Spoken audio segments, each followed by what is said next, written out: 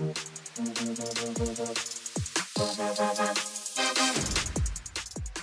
Emmy Award-winning TV reporter Mara Schiavocampo, joined by Pulitzer Prize winner Wesley Lowery and former senior magazine editor Keith Reed.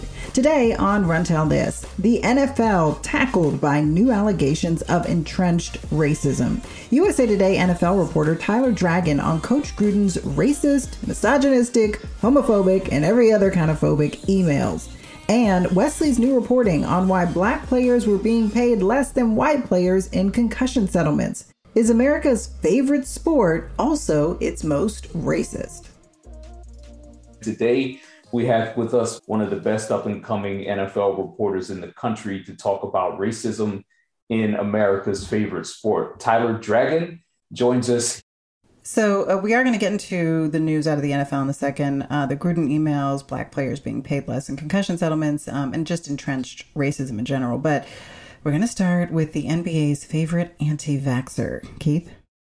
The Brooklyn Nets today said that Kyrie Irving, one of their biggest stars, they kind of laid down the gauntlet a little bit. Kyrie has been a very, very vocal anti-vaxxer. He has said he refuses to get vaccinated for COVID-19, and he was willing to sit out at least half of the season because New York State has a vaccine mandate. You are not allowed to participate in professional sports in New York State if you're not vaccinated. And Kyrie Irving said that he was willing to sit out all of the Nets' home games this season if that were the case. Well, the Nets have responded and said that if you don't want to play any home games at all, then you don't need to play any games. So either it's all or nothing for Kyrie Irving.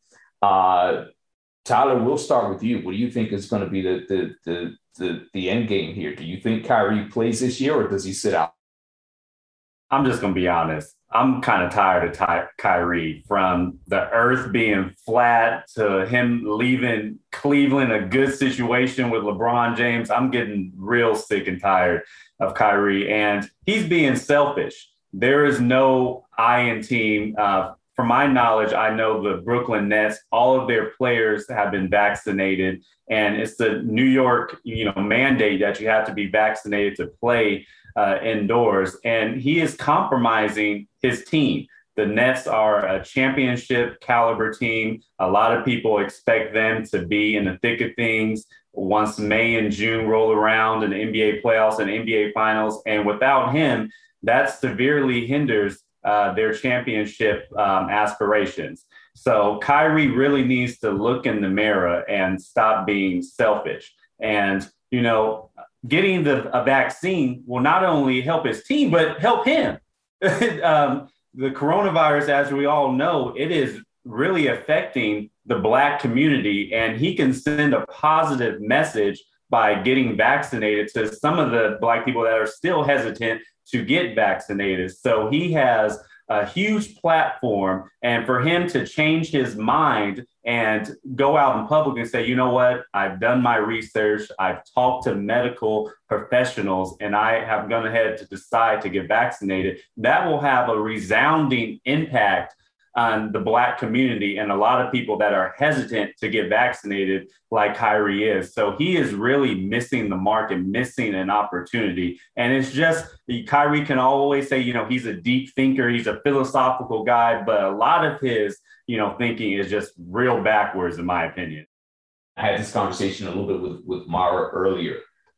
I actually believe that Kyrie Irving, that what you said about his influence and his in his following, particularly among a certain segment of our community, and especially among a certain segment of Black men, makes it actually less likely that he will relent and that he will play this year.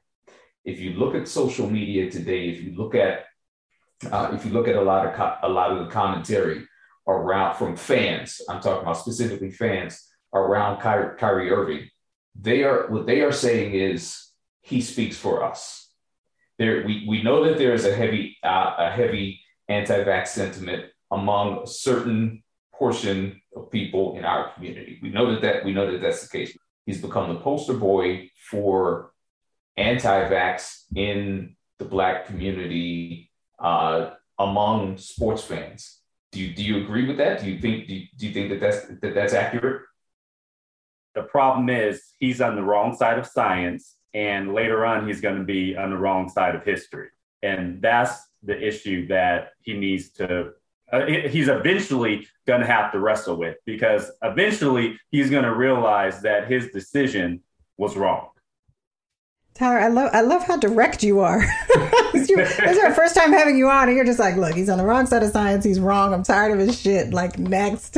I get that a lot with when I interview NFL players and coaches. They all tell me I have direct questions, and I'm very direct. I just should get straight to the point. I'm gonna be honest.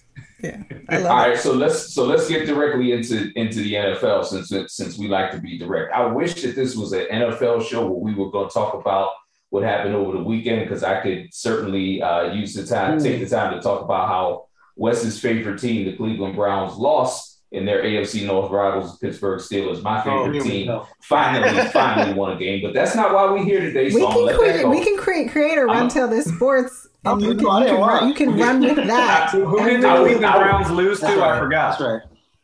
Who did they lose? It don't matter who they lost to. They lost. Who they lose to? Oh, they lost to the LA Chargers. I just wanted to throw that in there.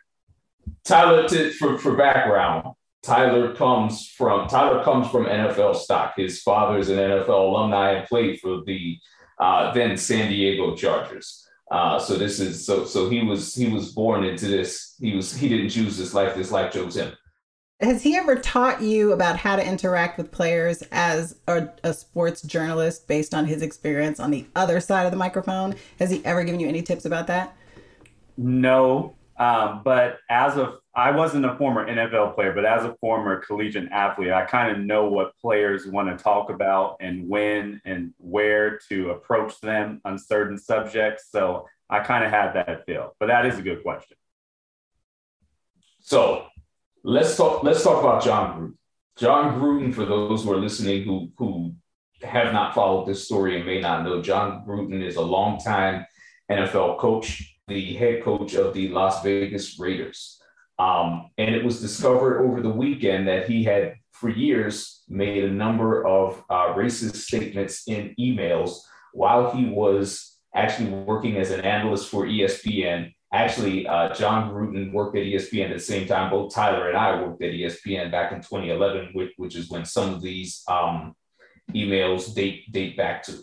I'm going to give you some quotes, and I'll say the words so that Tyler doesn't have to say them, or none of my coworkers have to use the potty mouth words that Jon Gruden used. Jon Gruden, in his emails, this is according to the New York Times, called Roger Goodell, the NFL commissioner, a faggot. That's a quote. That's not my words. It's Jon Gruden's.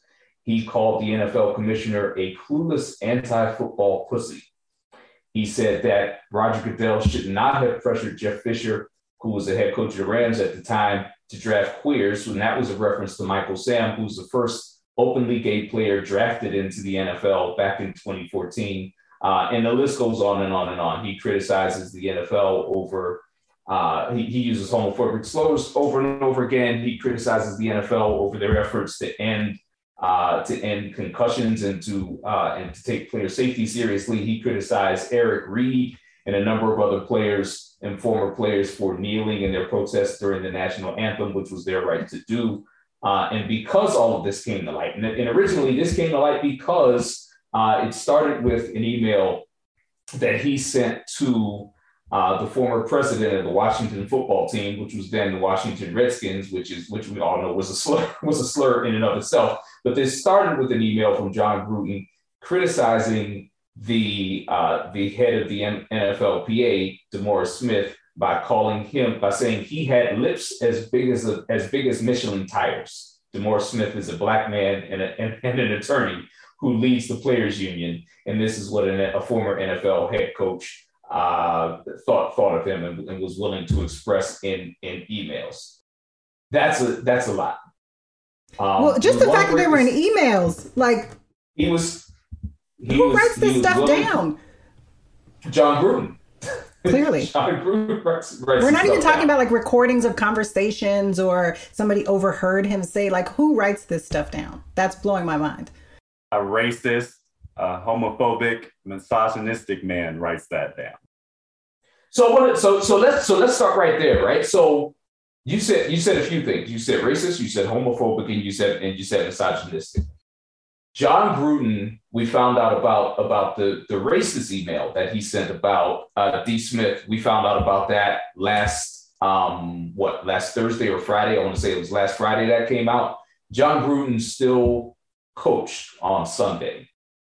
He still coached, even though that this was in public sphere, and even though the Raiders knew about that email even before it became public. So the racism was okay. And then the rest of the stuff came out. And we were today going to have a conversation. Actually, originally we were going to have a conversation here about Dave Chappelle and some of the things that he said in his most recent special. Among them was pointing out the difference between responses to racism and violence against African Americans versus violence and or not even actually violence, but jokes or criticism of other communities. Where's the line? Where's the line? Why was John Gruden allowed to coach on Sunday after we knew he had said racist things, but he was not allowed to make it through the week after the rest of the stuff came out?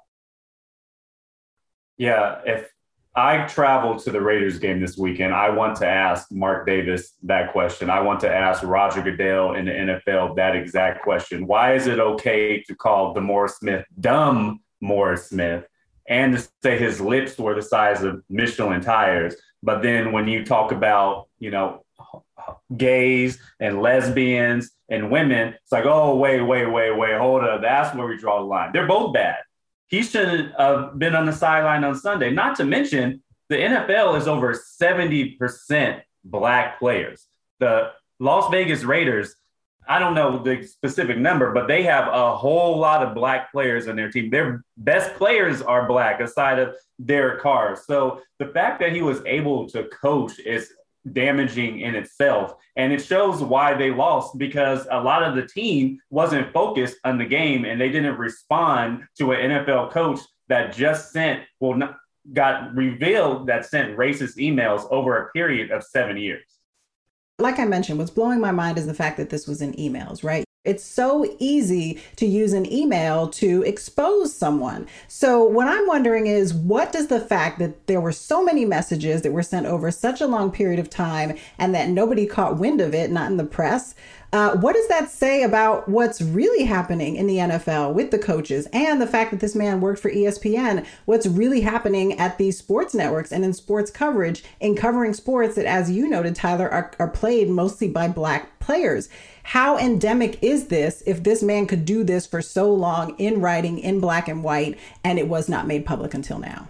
Yeah, that's a great question. And I wrote a column on USA Today, sportsplus.com, and to really illuminate the fact that this amplifies a larger issue, that the NFL, the executive office, the coaches on the sidelines, the GMs, is pretty much a white men country club with like-minded individuals. I mean, not to mention those emails, he was also talking about former President Barack Obama. He was talking about the current president, Joe Biden. He sent negative comments about players protesting police brutality and racial injustice. And he spoke about all those things to like-minded individuals. He felt comfortable emailing Bruce Allen that language, that rhetoric, because he was around individuals that he felt as though had the same mindset and the same space where individuals think like that. We're talking about the same league that blackballed Colin Kaepernick, that blackballed pretty much Eric Reid currently right now. This league has shown time and time again that, yes, Black players can play on the field, but when it comes with racial issues or equality, the owners really don't care about that. By and large, most of the owners were voters of a particular president who also had negative comments about Blacks, Hispanics, and other countries. So this just amplifies a bigger problem where the NFL majority, the guys wearing the suits in the corporate offices, It's a white boy country club, and they all, not all, but most of them think the same way as Jon Gruden. So going back to Keith's question, I wonder, and this is kind of the cynic in me a little bit, right? But I wonder how much of it wasn't even the idea that it was because the additional emails came out disparaging all these other communities, but how much was it that in these emails he was disparaging Roger Goodell, right? The idea that the Raiders have to have a relationship with the league office, with the NFL writ large, that, sure, a guy who's a head coach who back when he was doing commentary was saying some stuff about the head of the Players Association, but the idea that I guess part of me, the cynic in me, thinks without those Goodell emails, maybe nothing happens. But then secondarily, part of me also thinks it might have just been the confluence of all of these things, right? Not necessarily that now that he's attacking women or LGBT people, that now that is enough, but rather that attacking one Black person in a racist manner was not enough in and of itself, right? And so I do wonder what you think the interplay is at the league level, right? We know these teams can kind of do what they want to do and how they want, but I do wonder what sense you have about where the NFL would have been on these things and what type of pressure the Raiders would have been coming under based on That's a good question. I don't think Jon Gruden is alone in these emails. I think he's the scapegoat because of his disparaging remarks towards NFL Commissioner Roger Goodell and the concussion issue with the NFL right now. He was talking about player safety and raising light on that he disagreed with the whole concussion policy that the NFL has. So not only are you talking about gays, lesbians, women, Blacks, you're talking about the NFL commissioner and a concussion policy where the NFL has lost a whole lot of money over concussions. So you have a head coach, a very popular, marketable head coach that is sharing beliefs that is totally contrary where the NFL wants to go. That's a perfect pivot to one of the things that we also wanted to get to here. Wes had a piece for 60 Minutes recently where he got into the idea of race norming in the NFL. And the concept of race norming essentially is using a different baseline or different standard of determining intelligence or potential brain activity for Black players compared with white players as it related to the NFL's concussion settlement with the players. Wes, can you tell us about the story that you wrote and, Sure. and what role did race norming actually play in what the NFL did? Of course. And so you gotta go back first and remember or place this in the context of the NFL concussion settlement, right? That at this juncture, at this point in time, the NFL has kind of accepted that or has agreed to enter into a settlement with former players to say that if they are cognitively impaired and they can prove it, the NFL is willing to give them monetary payouts. Former players who played for a certain period of years, right? And so as part of that, you now have all these players who are coming forward, getting themselves tested, hiring attorneys, and they're submitting claims to the NFL where they have to show and document that, yes, I'm cognitively impaired to a certain level, I qualify for a payout. So the NFL is set up, and the NFL and also like the overseer and the courts, this remarkable system has been set up where the players come and they can apply. They have to pass a certain level of test. There's a bunch of doctors who are like the official panel and they decide. But one thing that has come out in terms of how these tests are being evaluated, how they're being graded, is that they're being graded using something called a race norm. The concept of race norming was invented previously. Race norm attempts to use race as like a proxy for all of these things to understand that when a doctor is looking at the average Black American, they may be looking at a different set of underlying circumstances than the average white American. But instead, and so it's supposed to neutralize disparities in healthcare, right? The point is to give the Black people better and more accurate healthcare. What happened in this case is the NFL said, well, because the average IQ score for a Black American is lower than the average IQ score for a white American, an NFL player a black NFL player has to prove more cognitive damage than a white NFL player in order to get a payout. And so you could have two former players walk in, get the exact same thing on the test. Both have the doctor say they have Alzheimer's, they rank here. And in a white player, they'll say, all right, here's your $1 million check. And for a black player, they might say, okay, you don't qualify. And so this was something that didn't initially come out. Then some of the former players and their attorneys started figuring out this was happening. And I'm sorry, Wes, how did they figure it out? Was it disclosed to them openly, or did they have to do their own kind of investigating? So this wasn't initially disclosed to them. The doctors who were doing these reviews, they received guidance from the league telling them to do the reviews this way, to use race norms. And then some of these players were submitting their paperwork and they were getting denied. And it was coming out in these appeals and the way the NFL was arguing against the payments that, well, if you corrected it with this norm, he really wouldn't qualify or X, Y. And that's when I think a lot of the former players started realizing what was happening. The leagues agreed to stop using these race norms, but you still have any number of these players. It's now been 2, 3, 4 years since they got tests showing they have Alzheimer's or dementia, and they've received no payment, they've been denied, and they're still kind of waiting around. And so it remains unresolved. So once it was exposed, did anything change? The league is kind of saying two different things at once, right? So it's saying, look, we didn't deny anyone payment based on these race norms. And also, we're not going to use them anymore because we get why people think that's discriminatory. And if we discriminate against anyone, we're going to make it right? We didn't do it, but if we did do it, we're going to fix it.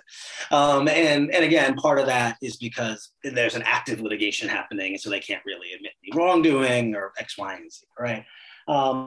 But it remains, I think it's an interesting window into the complication of the NFL concussion issue.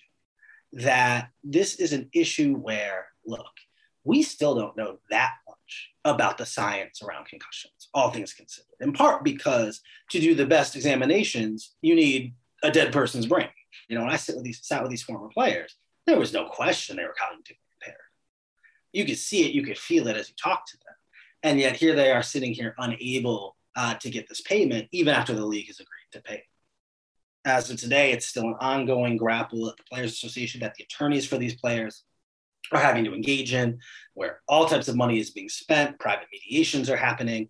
So here you have these former players who, by the way, are going through this, are filing these things about something that's hyper-personal. A lot of them feel very torn about the fact that they're losing their memory, they're losing their cognitive impairment. These are guys, by the way, who are NFL players who came up in a bigger and better and I'm tough enough to take on anything type mentality, who are now as grown men being reduced, right? Or having to accept that, like, I might not remember my name in a few years, or I can't open this jar of peanut butter, and yet they were a linebacker in the NFL, right? That it is very difficult, right? That this cognitive impairment, because it's brain stuff, it's not physical, right? It's not a broken arm or broken leg, that it's causing mental health issues or alcoholism, right? Things that manifest in really difficult ways that can be hard for any of us to talk about, much less people who kind of been conditioned in public to be tough and big, and I've got this, and I'm not worried about it.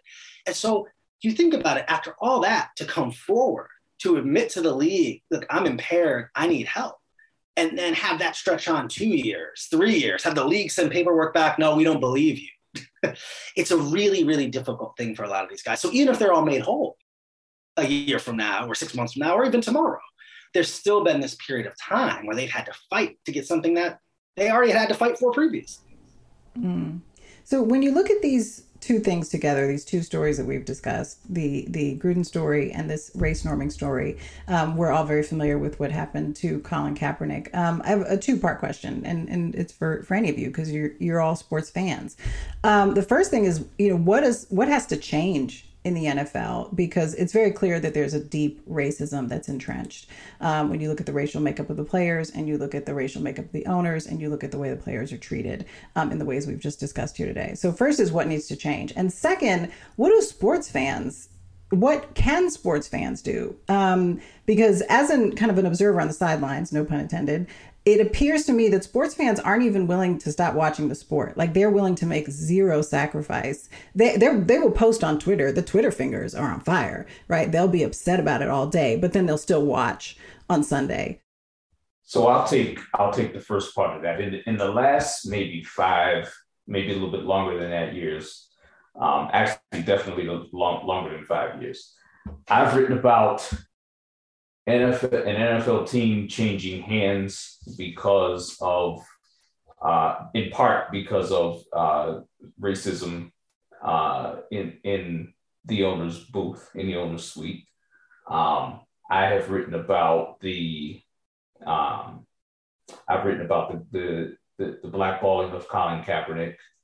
Over and over again, I've written about the Rooney Rule and how owners set up a system where they were supposed to be bringing in more candidates, more minority candidates for head coaching jobs, and how that has not happened. Over and over again, I've written about these things.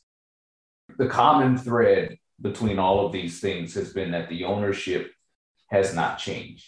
And you can set out any rule that you want to set out. You can put anything that you want to put in place. But at the end of the day, the NFL is run by 32 primarily white males. Okay.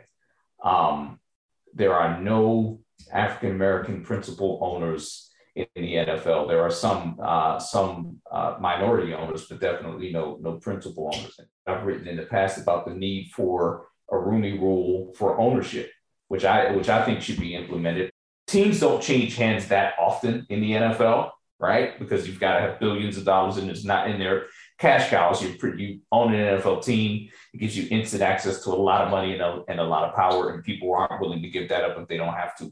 But to the extent that when shares of teams change hands, when minority stakes of teams change hands, or when a team is on the market in and of itself, I think the NFL owners, if they were really serious about addressing some of these issues, would set forth that no new ownership group could come in unless there was equity participation by either a woman or a member of a non-white ethnic group, or a member of the LGBT community, or however it is that you wanted to structure that language, so that you were guaranteed to not have just another white male who comes from the same privileged, powerful background that all of the current NFL owners come from.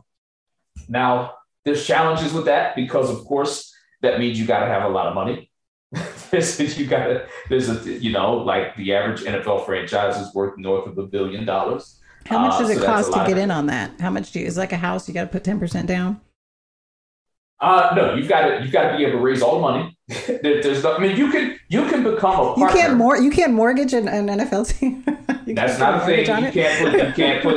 You can't buy the Jets on credit. I can't put it on. Nah, you can't. There is no FHA. Put 3.5 down and make payments over 30 years. It doesn't work. But there are ways to finance such a transaction, but you have to. But you'd still be coming to the table with a lot of cash. Like that's a thing, right? To be a member of an NFL ownership group. So that's a challenge. As far as fans, I'll admit, number one, it's part of my profession. So I actually make money writing and talking about sports, so I can't look away. But if the truth is, if I didn't, would I look away? I probably wouldn't. And the NFL is as much cultural phenomenon as it is sport, as it is industry. I agree with you completely on that, Keith. And I think that the reality is, right, I don't think there's going to be, if there ever was going to be, and I would have been skeptical at the time, I think that if there ever was going to be big fan backlash, I think it would have been in the last few years around the Kaepernick stuff, when you had a deeply unpopular president picking fights on the internet with kneeling players at a time when we were seeing all these videos, right? This wasn't the initial Kaepernick stuff. This is 5 years out. and now it was Kaepernick versus Donald Trump. and I think that if there was ever going to be some mass movement around issues of racism or something like that, I think that's what it was going to be. I think the concussion issue is interesting and is separate and is different. And I think that's one of the reasons the league takes it so seriously and is so aggressive about this, and is so aggressive about its messaging, because I do think, and I don't know what will happen in the future, but I do think this is an issue that has a salience that it actually could upend American football the way it is understood, right? I think Malcolm Gladwell or someone predicted that one day we'll look back at the NFL like people look back at the gladiators. Like we'll go like, that was clearly beneath us as a society and not a thing we should have done. And it is, and look, and there is a 0% chance, I actually might suggest more likely than not, that in our lifetime, we will, receive the definitive medical explanation, like the definitive medical proof that like playing football leads to cognitive decline, full stop, period. Like this is a sport that kills the people who play it, right?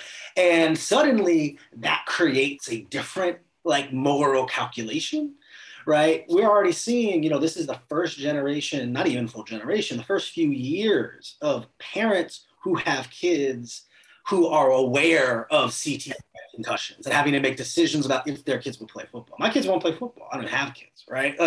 But they won't. I played for years. I'm worried about the headers, right? Like my kids might not even play soccer, right? 10 years, 5 years out, 10 years out, 20 years out of that, like that's the type of stuff that might potentially change culture. Wes, don't you have a little, I'm sorry, don't you? Two younger brothers. And they both play.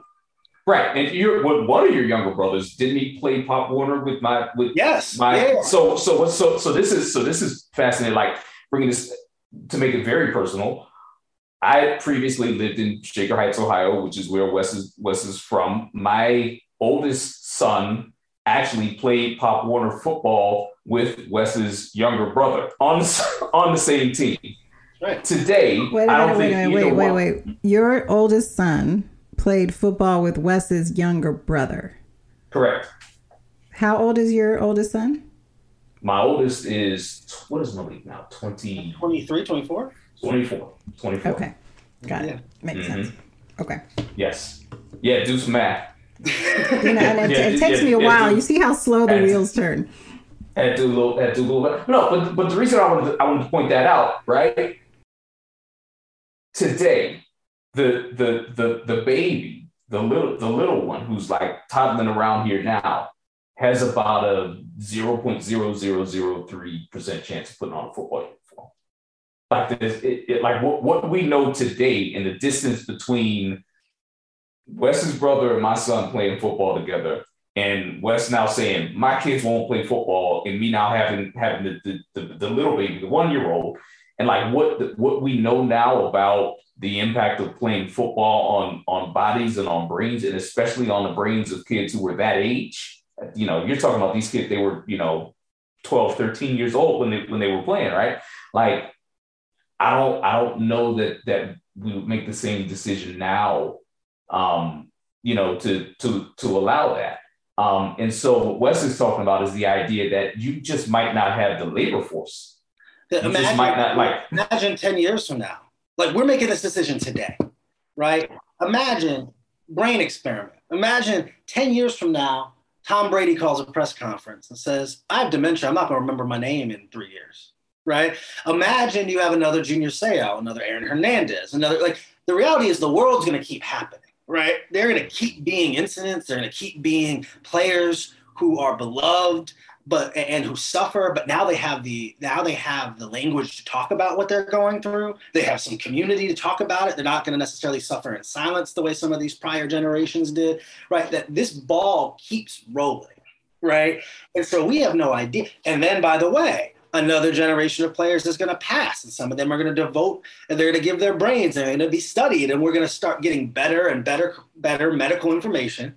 And the more we know about this, the fewer people are going to decide this is a thing that makes sense. And the fewer people are going to decide this is something I want to support with my dollars. I do think that the aggressiveness and the seriousness with which the NFL has taken this publicly, and also how they pivoted, where they initially were like, this cannot be true. This doesn't exist. What are you talking about? And then they were like, never mind, it's definitely true. We're so sorry for when we said it wasn't. We fixed all the problems. We got new helmets and we changed the rules, and don't worry about it. Kids, keep playing football, please. To me, I think that underscores the league recognizing that it has a potentially extinction level event. Not today, not tomorrow, but that as we keep learning more about this, it is not good for the NFL if football means brain degradation. And the more science we get, the more we start to understand that.